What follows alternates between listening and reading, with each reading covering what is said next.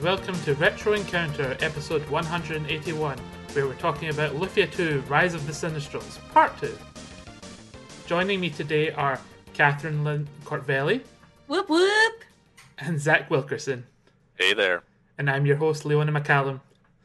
So, this is part 2 of our Lufia 2 game, and where we left off, we were left on a pretty tragic, sad note where Decker had died. Question mark? Question mark. Not so subtly reminded throughout the podcast he was not dead. But yes, I mean we'll talk about that when we get to it. But he's definitely not around. He's not around right now. We'll say that, yeah. And he had just died in a fight with Adura, and we were just left in a town, sad, but going to continue on our journey to defeat the four Sinistrals who are trying to destroy the world or impose a godlike rulership over the world. How dare they? Why can't they just let the characters live in peace? I know. What the hell? It's always this way with gods, you know? They're so egotistical. Yeah.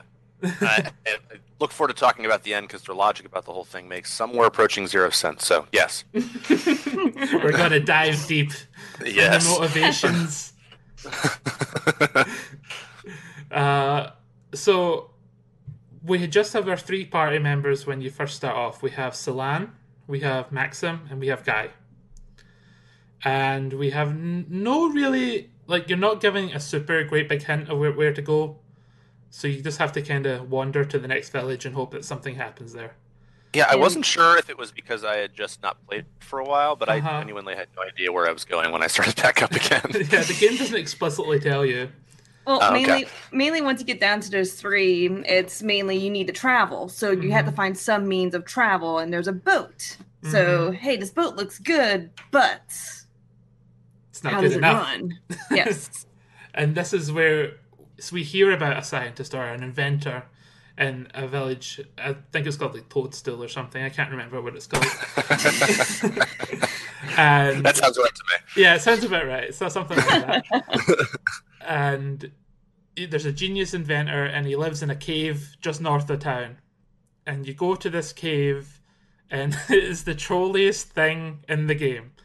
Yeah, I've had worse in the game, but it's not that bad. It's like the game is playing a big joke on you because there's signs that say, "Oh, go through this door," and then the door will lead you to a death I pit. never read those signs. I just guessed. I never read those signs. I think you would have been better off guessing, actually. Yeah, oh, absolutely. Don't read the signs. The signs are there to trick you.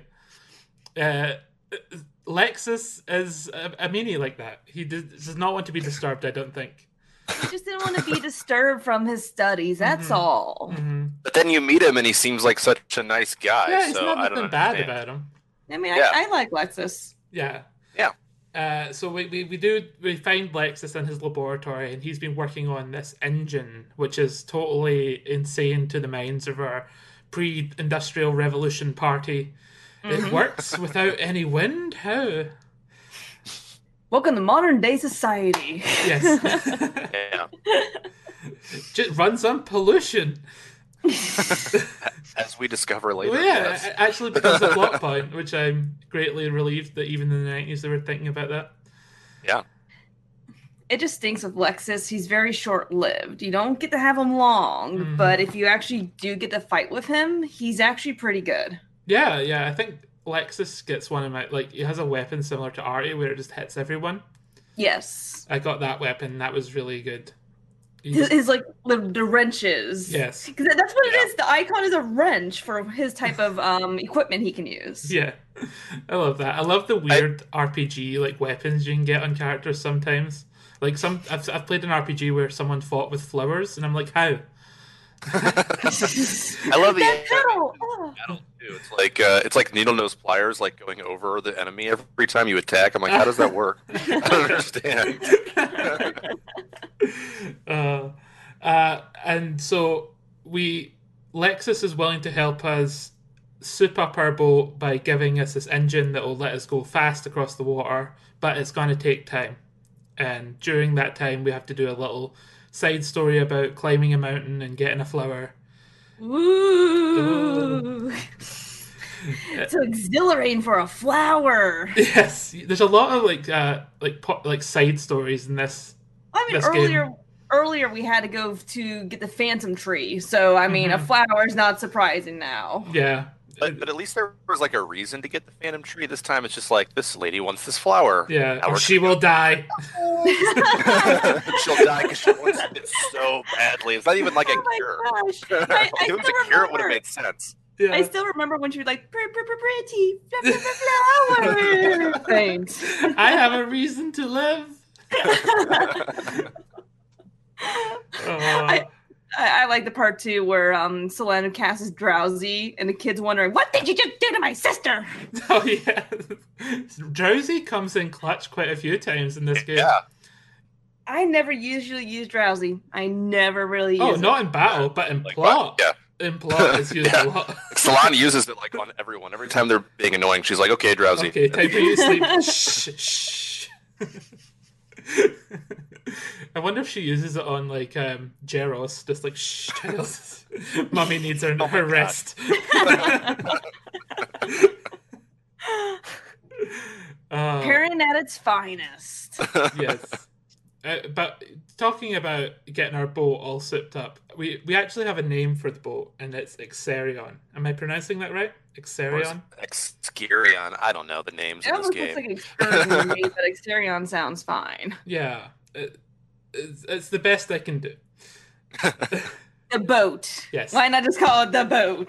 Well, it's a multifunctional boat because it is our mode of transportation. It is the boat, it is a submarine, it is an airship, it is a very brief point, a paraglider, and at the very end. It's an awesome moment. I will admit I do love the submarine music. I love it when you go underwater. I love that music. I have a fear of underwater. Every game where you're playing in the submarine, I'm just like, filled with fear the entire time. Final Fantasy VII in particular was bad because Emerald Weapon would just be hanging around underwater, and you could turn your camera and he'd be right in your face. And ever since then, I've been afraid of going underwater in games. Oh no! I mean, the only underwater I get scared of is from Sonic, because that music is so mind rattling. Oh my God. I can't stand that drowning music. Anxiety music and personified. Yes. Yes. So what do you think your favorite mode of travel is? I like the airship personally because it's not underwater.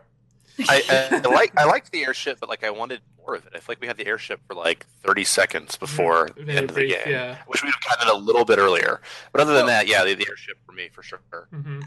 It's a toss-up because each one has its benefits. The ship lets you encounter monsters in the water, which some of the monsters do give you some of the best gold. There are some of the because the whales are fantastic. The money whales.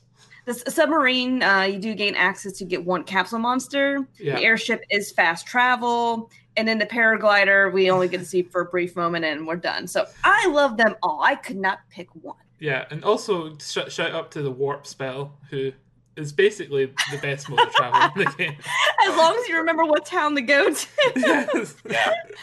There's a list of 50 towns, and I do not remember the names of any of them. Where am I supposed to go? Me too. I've been there. When I had to go get that statue, the replacement, I'm like, I knew exactly who to go to. Yes. I could not remember for the life of me the name of the town I needed to go back to. The Ruby Icon, yep. I had that exact same moment. It's like, okay, let's try these 10 towns. I feel like it was in the middle of the game. We'll go for these 10 towns. Oh my god.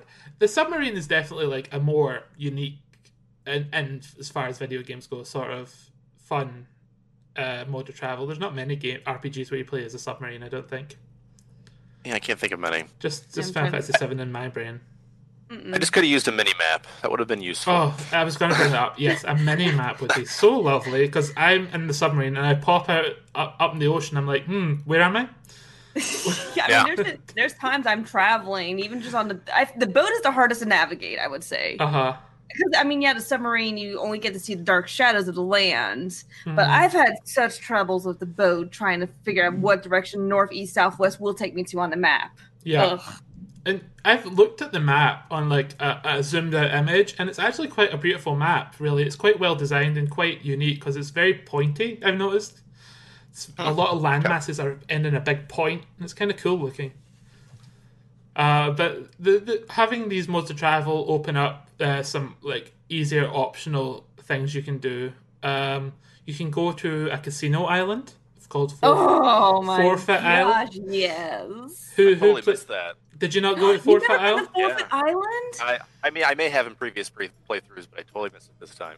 Tell Oh me my about it. gosh. It's so nice because it's a nice hodgepodge of little mini games. You can play bingo, you can play blackjack, you can play slots, and you can Poker. actually build up points in order to buy some more expensive equipment like the gold eyes and some really good Ikea point accessories. Mhm. So it's a good time. Very It's a Dragon good waste of Quest. time.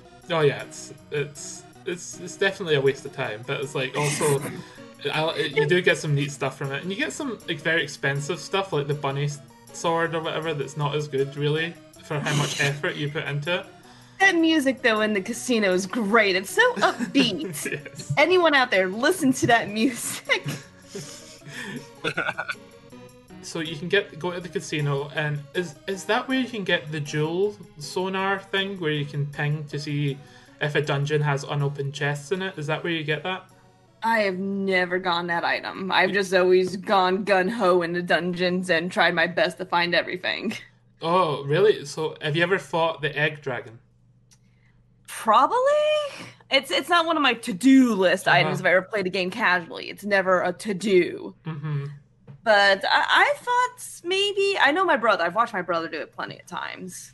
But it's Yeah. such a cute dragon. Oh my gosh, he takes up the whole screen. He's a little red thing. He looks feisty with his mouth open. Oh. And he's quite a nice guy. Once you beat him, he's just like, oh, that was fun. Now, what item would you like? Yeah. So It is yeah. a nice thing with the egg dragon. You do get to choose which item, though, so that is Mhm. kind of nice. So the whole thing with the egg dragon is through the game you'll find dragon eggs. Me, I didn't find that many dragon eggs. But you can find them, and then once you have 8, you can go to the egg dragon at the Dragon Shrine and exchange your 8 eggs for either, I think, 10 stat potions. I'm seeing it's like a big variety of things. Yeah. So you can get anything from a sword to multiple rings to a Mhm. shield. Mhm. So just depends on what you're looking for. I got an egg ring, which raised all my stats to 999. Which is pretty Oh, fun. yes. It's pretty good. Yeah. But after that, he will scatter the 8 eggs again, and they will go to chests that you have already opened, and they will hide in there. So if you want more eggs, you have to go to more dungeons. But using the jewel sonar thing, I can't remember what it's called, you can use it, and it will give you a little ping if there's any unopened chest in this particular dungeon. And that's how you can quickly figure out if this dungeon is worth checking for more eggs. As you can tell, I've never really ventured to find that. Or Oh my god, I'm needed teaching it. Cat stuff about Lufia too. I am the master now. Thanks.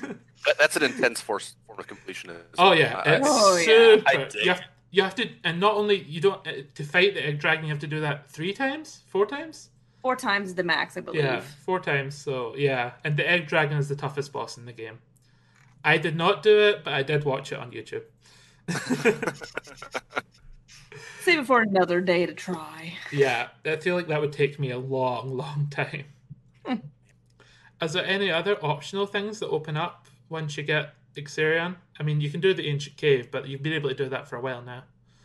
Yeah. I think that there's one capsule monster you can get when you get the ship, and I think that's it when you first get the ship. Other than that I remember. Yeah, Mhm. it's next to a town. I remember it's like one of those underground things, and then eventually you need a submarine to go into plot with the game as well. Yes. Yeah. Yeah. You can go to Dunkirk, which is very similar to a town near me, which is called Dunkirk. Oh, now we know where we got the inspiration from. If only Just it was, change one vowel around; they'll never Yeah. know. if only it was like bagpipe music or something, I'd be like, I'm home. Um, And yeah, so after that you can do some plot stuff. I think once you're doing Dunkirk is find. You you have to get a ruby icon because it's a prince from a foreign land who's come to this kingdom to marry the princess, and as a peace treaty between their two lands, very Romeo and Juliet, they're offering a ruby icon. But while he's there, it gets stolen, and he doesn't know what to do. But we just happen to know someone who is very good at creating imitation ruby items. And Good old Jaffe. Jaffe. He came in clutch. It's really about who you know in the world, you know? Gotta make those connections out there. Yeah. Did you guys notice that the like around the castle there were what are the name of the two thieves again? Birdie and Bart and Birdie. Bart and Birdie. They were like around the castle, and they're like, "What? Why are you talking to us?" It's like this idea that you like would be walking around trying to figure out what's going on there, and then the two thieves were there. That was a funny touch. Oh my god, I never noticed that. That's so cute. I love that. Attention it was to funny. detail. And after Dunkirk, you can go to the next kingdom over, which is another sort of side quest where it's another prince and another it's a princess who has a suitor lined up, but she doesn't seem interested at all in him, and she's set a task for this prince to go to this tower at the west of the kingdom and go to the very top and bring back this precious gem that's up there that she lost. Man, girls don't ask for a lot in this game. Yeah. It's a stone, man. It really is just a game of the royalty and their immense ineptitude. Every kingdom you go, the royalties are not on top of things at all.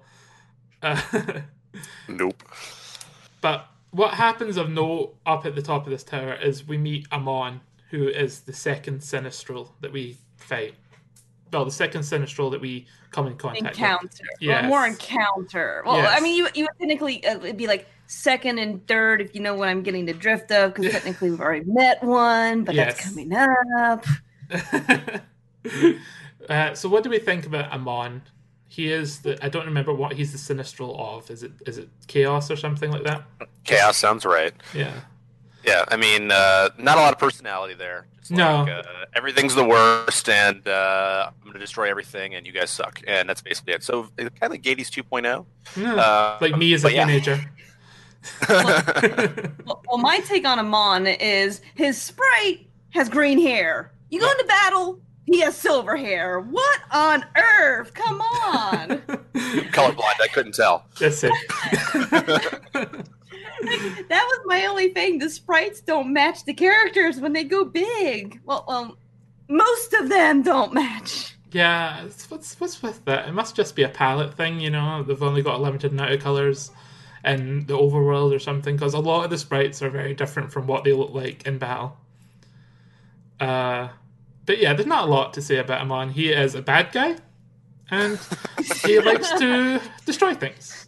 And he's just in the line of the bad guys you have to face. I mean, he's just like a tougher Gades, really. Right. Yeah. He even does what Gades does and destroys a whole village, and we go there. And we have a very sort of touching scene, I thought, with all the dead bodies and taking the time to bury the bodies, and Iris is there, and she does a little prayer for them. I'm going to just mention something that I always thought was silly in the game. There's a lot of bodies, but I think there's only like 4 or 3 gravestones, so they just like stack those bodies or something. Oh, mass graves. That's dark, man. It's really dark. I know! I wondered about that. I'm sorry. I just always wondered why that was. I mean, they're only 4 people. I mean, you can't build that many graves, I guess. The world's coming to an end. Time's limited. It's morbid too, because you try to talk to any of them and they don't respond. No, you don't even get a little, they're breathing softly. No, they're dead. They are dead. Yeah. It changes the direction of your sprite, and that's it. Yep. I was like, oh, okay, well. The next part I remember we encounter is Artea, or Artie. Artie! As you're right, it does shorten it to Artie, so I'm guessing his name In the is gaming Artie. menu, when you have the characters, it just spells it as RTARTY. Mhm. That's why I've always just called him Artie from the beginning. Yes. And we meet him. He is an elf in the elf village. And he is, well, he has lost, is his girlfriend? Is Karen his girlfriend? I've always questioned about that. I can't say. It's not conclusive. Yeah, no. It's not conclusive. I don't think Milka is his kid. Milka's too young. Way too young. Yeah. And also the brand of a chocolate bar here in Europe. Ah! So, because I laughed, there's a line where like, "Oh, someone took my Milka," and I'm like, "Oh, those evil people taking your chocolate bar."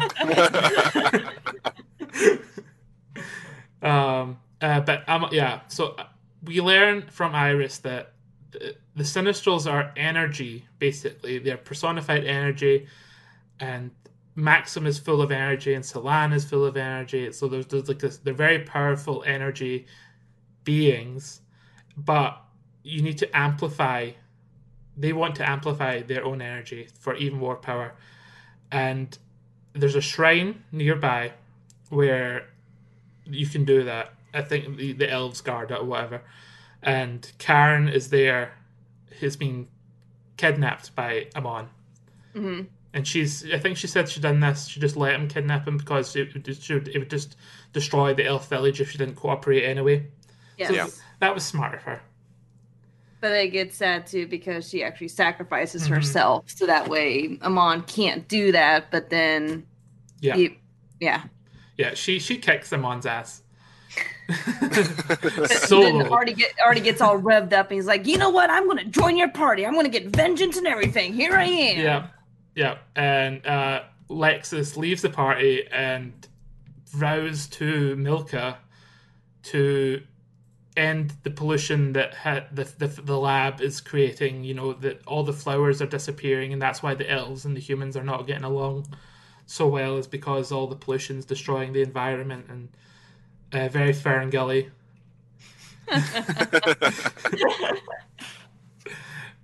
So that's when we lose Lexus and we get Artie, and this is our final party. This is the party that we have until the very end. Yep. Yeah, and it's fun too because if you play the first one, you're like sort of waiting for like these party members to sort of show up because you know what the final party looks like, and you actually meet Artie in the first one, and he's the one who sort of sends you on your quest for the dual blade. So like it's because he's an elf, and I think he's actually in like the third one as well, which I have not played. I've heard it's very bad. Yeah, so Artie's it's a cool moment if you had played the first one to sort of see this character who you had met before sort of come back. And Guy is actually in the first one as well, but he's like 100 years old just because like he eats well or something. I don't know. Oh, really? But yeah, yeah. So it's a cool moment at the first one. Oh, that's cool. So what do we think about Artie? He suffers from being... You need him. Oh my gosh, he makes life so much more easy in the game. Oh, he's very good. His light spells really, especially in some of those end game I mean, and against all the Sinistrals, they're all weak to light. So I mean, I'm just like spamming those spells over and over again to take them down.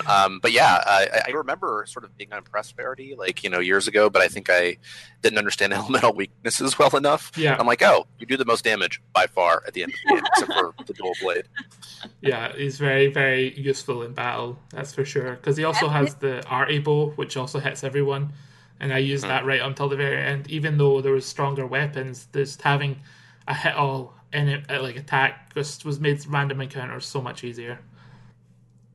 What about his personality? As I was saying before, I think he suffers from like being the last party member syndrome, where it's near the end of the game, you don't get as much time with him as the other people, but he does have some personality traits. I think he has quite a dry sense of humor. He's quite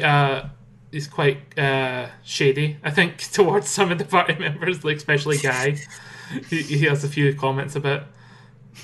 I think overall, Artie is a great way to balance out the end game because he is essential for, as we mentioned, his light attacks, but then also to his personality. He cares for his village. Yes. So eventually, maybe peace can happen once again for the humans and elves. So that's why he travels with the Solan Maximum guy in hopes that maybe by going on this journey, I can find that balance between us again. Yeah, that's a very good way of putting it. Yeah. So. Yeah, Artie is just a great all-round addition to the party, and as I said, this is our final party until the end now. So the next big moment that happens is, well, not a big moment, but it's a moment I would like to talk about is where you meet Iris, and she is unreasonably questioning Solan and Maxim's love, and Solan gets all pissed about it. I would too. Oh my gosh, we're talking about the mirror, right? The mirror, yes. I want to talk about the mirror section of the game. And Iris basically says, well, prove it to me. Prove me how much you love each other. And Solan's like, fine, I will. I want you to climb this tower and look in the mirror. Okay. If you look in the mirror, you'll see something. I don't know what we were supposed to see in the mirror, but we definitely... I think it's a question of whether like they're reflected in it or not. So like if they are reflected in the mirror, then they are like truly in love, and it shows like their true form or something. Yes, I think it was supposed to and it's actually truth. cool because they decide that they're not going to do it. They say like, well, we don't need to look in the mirror to know we love each other. But if you watch right before the battle there, and they're backing up, see both of them show up. So yes, cool I love that part. That's exactly why I wanted to talk about this part. It's such a subtle, clever detail that the game, as they are backing up, they've decided, they're not going to look in the mirror, but then one of the party members bursts into the room and says there's monsters attacking, and they back up a little, and you see their backs turned to the mirror, but they're both reflected there.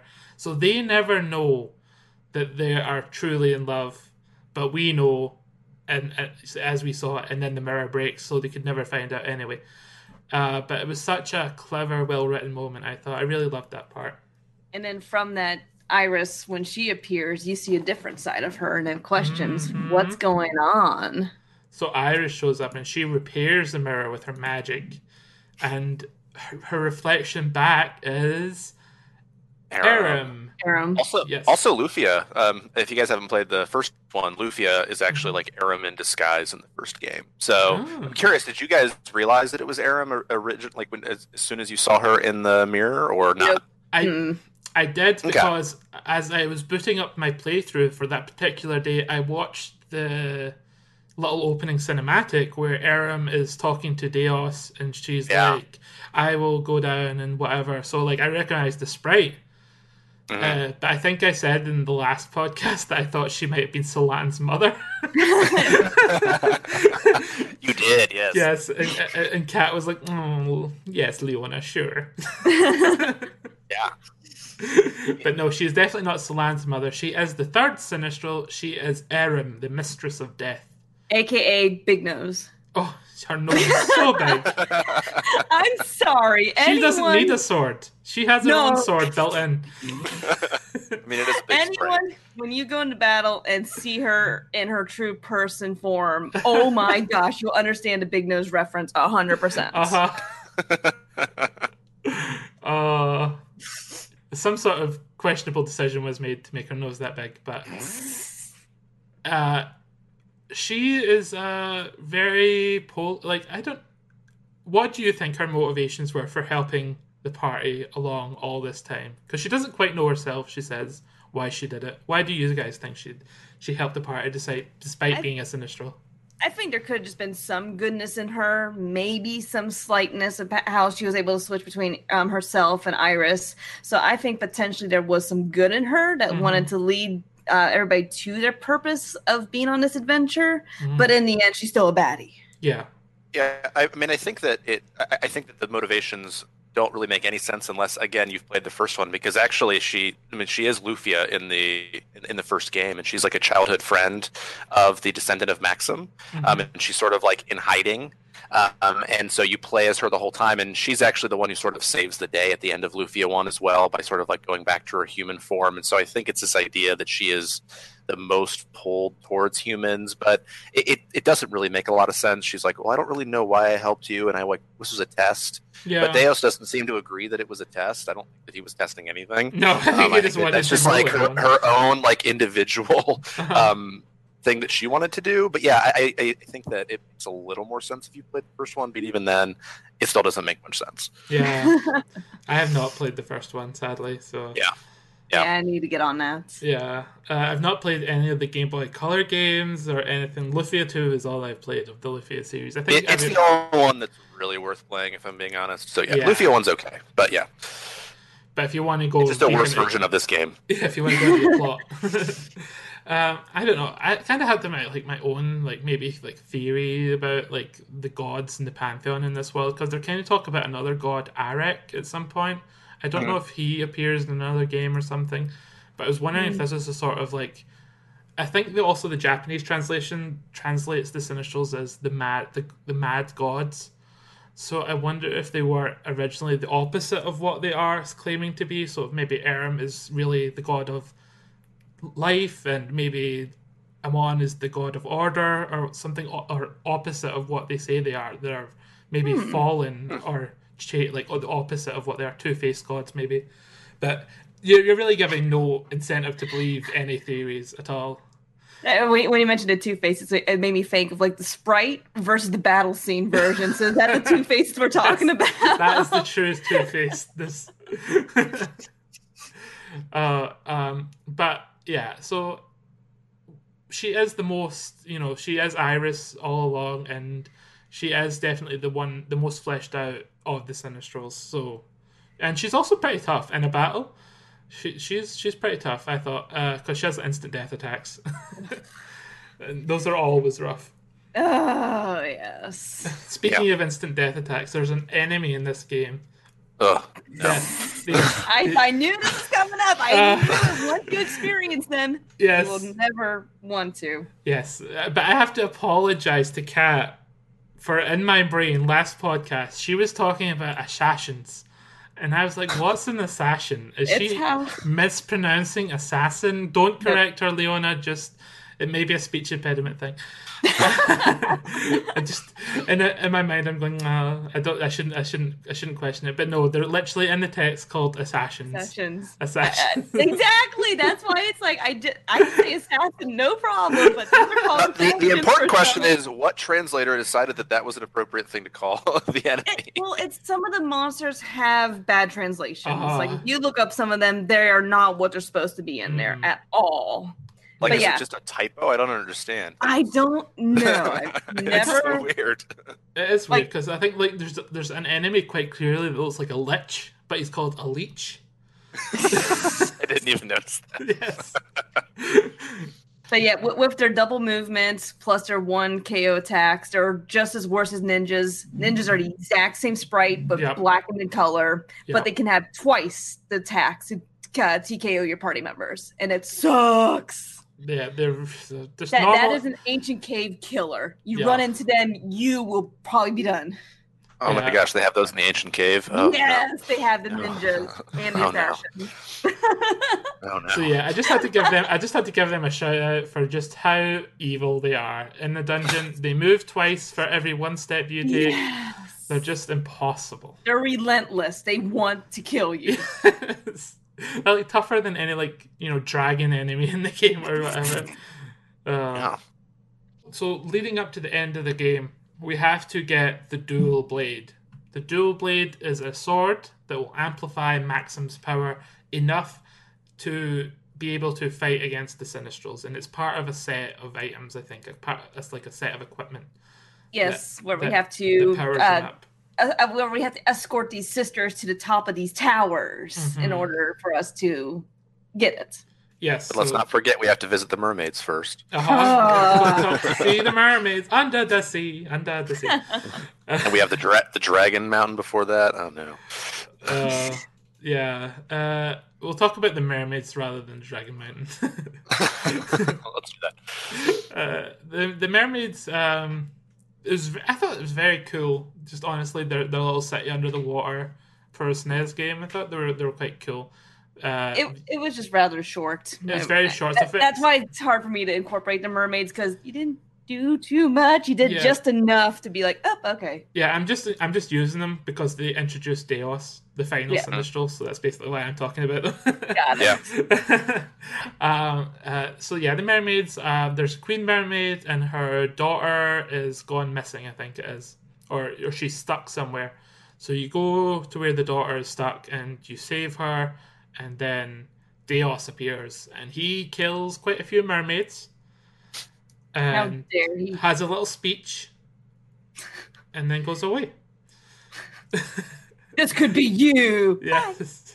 Bye bye. But yeah, so this is where we see Deos for the first time, who is I'd say that he's the leader of the Sinistrals, the most powerful one. What do we think about Deos? For an end boss, I can dig him. It's a good challenge. Mm-hmm. Aram's harder and more interesting. I think Aram's harder as well. Yeah. I thought he was a bit of a lame duck for a final boss, to be honest. Yeah. I didn't think any of the 4 of them were all that difficult. No, I was about to say that. With all the miracles they're dropping on you at the end there, you get like 50 of them. So I guess we'll get there, but yeah. It's like we've got to make Lufia 1 happen somehow. You've got to beat them.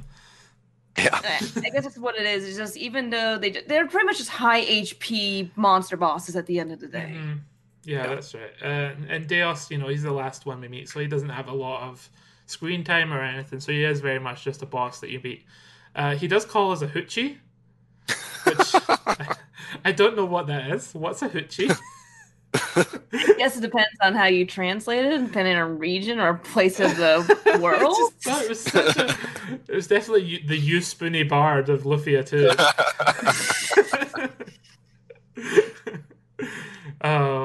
But yes, once we collect all the legendary equipment from the top of these towers, we place strategically a woman at the top of each tower.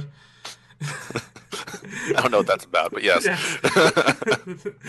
They're triplets too. Yeah. And they're holding like Doom Island in place or something, so we can go up to Doom Island and fight the Sinistrals, and this is the end game now.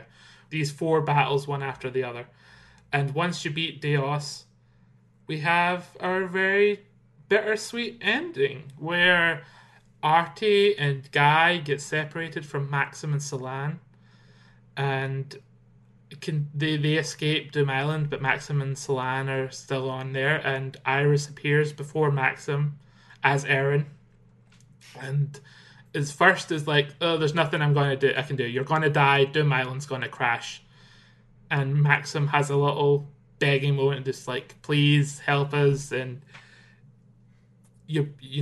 touches her heart, I think, to somewhere where Iris comes out again. Mm-hmm. And she says, it's against my nature, but you say one thing, no, never mind, I'll help you now. There's no way to stop it, actually. Now that I've thought about it, there's one way. That's why with Eren, that's why I think there was just some good in her. She was maybe 99% evil, but there's that 1% that still speaks to her. Yeah. Her time just as the human Iris, I think, maybe changed her a bit compared to the others. But why she did that in the first place, no one really can know. But you have to, as Maxim, go to the sort of crystals that are powering the floating island and destroy them. With those crystals, I'm actually really glad it wasn't just like another boss fight and you're just Maximum for somehow. I'm glad you just have to go to these crystals and be like, okay, dead. Like, you didn't have to battle them. Because I know there's like some end game stuff where you can run into encounters and you have to fight something. So I was really glad that the end game, it didn't have a timer. You just had to get this done. Yeah. Maxim uses his last of his energy for each one. He has to use all his sort of energy that they talk about in the game to destroy these crystals. And at the last one, Salan appears before him in a ghostly form. She has passed away. She passed away because she suffered damage from the fight earlier. And then, using the last of his power, Maxim also dies. And yeah, and the epilogue is you watching their two ghosts fly from town to town, seeing how the rest of the people you met across the way turned out. Mm-hmm. It's nice. It's a nice bittersweet ending. I Yeah. really appreciated how it tied in like that. I thought it was a really well done ending, to be honest. It brought a little tear to my eye. Oh yeah. Like, I can't remember if I cried or not. I Yeah. really can't remember. I Yeah. can because it happened a week ago. It's okay, Zach. I mean, I think that I really love the moment too because, again, I hate to keep bringing up the first one, but it frames the story so much for me. There's like that moment right before they go up to Doom Island where they're talking, and it's like, and Maxim's like, "You can't go, Solana," and she's like, "What? Yes, I can." Yeah. Like we're gonna do this together, and I think it's a really sweet moment between them, and like it sort of elevates the tragedy of it, and then. Yeah, I think it's really beautiful, and it's not really a common thing that you would have seen in games in the '90s for the two main characters to die, even though you know it's coming. It has to happen because I think it's really a beautiful moment. Well, that's why one of the things at the end game during the credits and the scenes, you get that thing where it says "to be continued" in Lufia 1. Right. Oh, yeah. So it kind of tells you, it's like, hey, you want to find out more, you gotta actually go back. But it can lead to more details as Zach knows more about the connections between the characters. Yeah. But also one of the nice things too within the end game, you actually can see how many times your party members have died. So I think that's a rather cool thing you can see. Yes, that happens at the very end. What also goes over your playtime and little tidbits on that, how many characters, monsters you defeated, times that you've had to open up chests like reds and blues. They'll tell you how many you've opened. So it's just kind of a nice little summary of your adventure if you can go through all the credits at the end. Yeah, that's right. I want to go back and talk about individually the little epilogue scenes for each character before we wrap up the podcast. So we see, I think we see first is Artie. Is that who we see first? When Maxim and Solana are in their ghost form, and we see Artie talking to Milka, and he's talking about this party that Guy is going to be having. My friends are dead. Let's party. They only saved the world. Let's celebrate. To be fair, I don't know if they know they're dead yet. I think this is pre-knowing they're dead. I think so too. Yes. Yeah. Oh wait, I can't believe we never talked about Deckard. Decker. Deckard lived by the The end. entrance of Decker. Yeah, just before How the he fight at rides- Doom Island, he comes back. he's so manly. He rides in on a whale. Oh my Come God. on. He Give has the man some coolest, credits. the coolest entrance. It's like, Yes. oh no, the town's been attacked by monsters very randomly. And he's like, hang on, I've got this. Comes in on a wave, kills all the monsters, and then it's just like, hey, I'm back for the epilogue. And so yeah, Decker It would have been nice if you could have switched your party members around to have him, but no. Would you Even take out though- Guy for him? Is that how you're implying? I don't know who I would switch out. I mean, Yeah. Literally anyone. I just want Decker. Oh, okay. So Decker for life.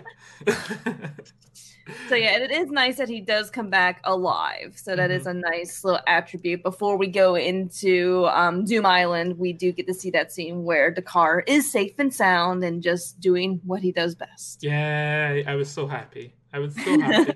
Now you understand why there's question mark I mean, during our podcast. Yes, I mean it wasn't subtle. It wasn't subtle. But yeah, going back to the epilogue. So mostly it's everyone sort of talking about their lives and what talking about Guy talking about his party, but also we visit Kat's favorite character. We see her again. Where is she? She's crying about Maxim because again she doesn't have anything else. Oh my God, she is. She's crying again. We see Tia one last time. She's the last person I think we see in the epilogue. Well, the second last person, and it's she has a tear in her eye. She doesn't quite know why, but we know it's because Maxim is dead. She told Dakar she wasn't going to cry anymore. She went against her word. I'll admit that I actually thought it was kind of a sweet moment. Yeah, I liked it. I don't have the hatred of Tia that Kat does. It's not a hate, it's a dislike. I can't hate it. It's just a dislike, a severe dislike. To her, I mean, I think she's moving on. She seems to have a girlfriend now. You know, that blonde lady comes out of her shop and comforts her. So I think she's got something going for her, at least, now that Maxim's dead. But the last epilogue scene we see is Maxim Solan over Parasite, or Parasite, or whatever it's called. And you see... You call it Parasite, I call it Particle, and what does Zach call it? Parcelite? Perfect. There we go. You call it the correct name. So they're over there, and they see Jeros, and Jeros is saying, Mama, Mama. So he knows Solan's there. Maxim is furious because he's not saying Dada. I assume that's in my mind. But yeah, so little Jeros somehow knows his parents are nearby, and that's where the game ends. It's just their little floating red and blue particle intertwined above the town, and that's the end of Lufia 2. Woo! How touching. Totally worth it. Yes. So, how do we feel about our journey playing Lufia 2 for the podcast? Let's start with Zach. What was your experience before, and how do you feel now? I mean, like I said, I think at the beginning of the first podcast, back in like '96 when this came out, this was probably my favorite RPG for a couple of years. I think I just really loved the connection between Maxim and Solan, and especially having played the first one, I thought it filled in really nice gaps there. And I just loved the story back then. But playing it now, I think the things that stick out to me are just like how quickly it moves. I love how quickly you move through the dungeons, and given how much time you spend in dungeons, it's amazing how it doesn't feel repetitive. And it always feels like there's like this one other thing you might have missed, but it also doesn't feel unfair. Except for maybe one puzzle, which I'm sure we'll talk about in a moment here. But yeah, I just love the way it moves. I think the combat system is really snappy. So I don't like it as much as I did then, but it's a great 16-bit. It's back then it was like very amazing, but we've played a lot of JRPGs since then, and things don't always seem as good as they were. But I think it's still a very solid game, definitely. Yes.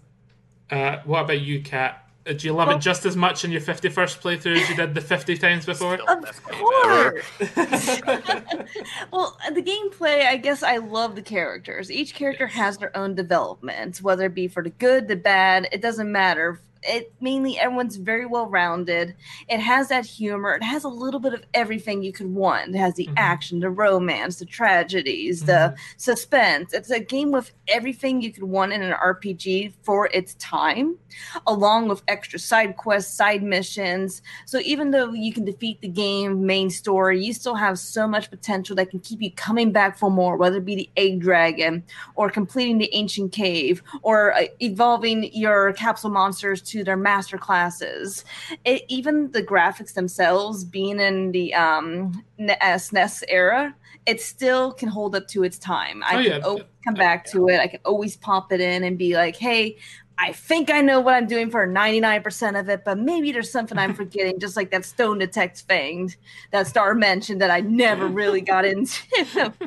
So it's just knowing that the game has aged very well. Yes. Even this is like I would recommend as a top 10 SNES RPG. Like if you have the money, please get it. Please play it. It's beautiful, and you may not play it as many times as I did, but at least just get the experience once and cherish what Lufia 2 is all about. Yes, I think so. I think it has aged very well, and I think the sprites the graphics are timeless in that sort of vibrant SNES way. They're definitely never going to look ugly ever. It's not a matter of graphics progressing; it's a matter of style. And this is a very stylish, good-looking game. And I would recommend this. Like, if someone's never played a SNES era RPG, play this one because it's not got that archaic feel that a lot of RPGs back in the day had. It's very streamlined and it's very good. So yeah, my experience with Lufia 2, excellent game, loved it. I did realize halfway through that I've only played half the game when I thought I had finished this as a child, but I had not. Am I playing the ending? I thought it was lovely. Very, very good game. And I would recommend this to people, absolutely. It's a great game to play. So, now that we're all done talking, I have a little question for you guys. And Oh. that is in regards to puzzles in the game. Woo! Puzzles are a huge part of this game. Everything, in a way, is a puzzle. Moving in a dungeon is a puzzle in a way, just the way the enemies move in response to your movements. But there's also literal puzzles in every dungeon, in every room of every dungeon. So I want to ask you which two puzzles or one puzzle, whichever you're comfortable with, stick out in your mind in the game for good or bad reasons. Let's start with Kat. Okay, I'm just gonna go to the bad. I'll go ahead Okay. and mention one of them. Okay. So in Dragon Mountain, I'm not going to talk about the one you think I am. I'm going to talk Okay. about the second worst one. I'm going to talk about in Dragon Mountain when you have those plants that will grow as you're moving, Oh my because you God. have to solve this puzzle in order to continue in the game. The other one's actually the optional. I Yeah, it's the think worst it one is. because you have to do it. Yes. Yes. Yes, that's the reason. That's exactly what I was stating. You have to do this puzzle in order to progress. Kind of summarize what it is. You have 9 plants. They start off as shrubs, but each time you move, one of them grows. So you need to fire arrow those so they don't bloom. If they fully bloom, you have to restart. It automatically restarts for you. Yes. It is so cumbersome if you don't get the movements, because some of the movements you have to hold R or L in order to stay still and go into a certain direction to get that bush before the other one spawns. Mhm. So it is rather tricky. It's probably at least a good, I'd say maybe 20 steps that you have to do in a sequence in order to destroy all the plants as well. You can use bombs too, but oh my gosh, that puzzle has given me nightmares. Yes, it's a very it's there's no room for error in that puzzle. No. You have to I- learn the movements. I 100% cheated on it this time, and I have no idea how I had the patience for it as like a 12-year-old. I have no idea. It's mind-boggling how just something so simple of a concept can just infuriate you internally like that. Even though, yeah, I could have mentioned the worst puzzle in the game, I had to give the credit to the plant one because you have to defeat it in order to progress. The other Yes. one is optional. So what's your other one then? Okay, I went with the bad. I'll go Okay. with a good puzzle. Give me a good puzzle. No, I'm thinking through all of them. Oh, okay. One of my favorite puzzles. I forget which tower it is, but you go up towards the top and you do a monster race. Uh-huh. You have to choose which monster you think is going to step on the trigger first. Yes. So you got to kind of entice them with your sword or with something to kind of get them closer. I've always had the best luck with the skeleton. Yes, I use Scaly Boy as well. So, because I think one of them teleports. You also have like the mermaid. I think it's zombie mermaid and skeleton, if I'm remembering of the 3.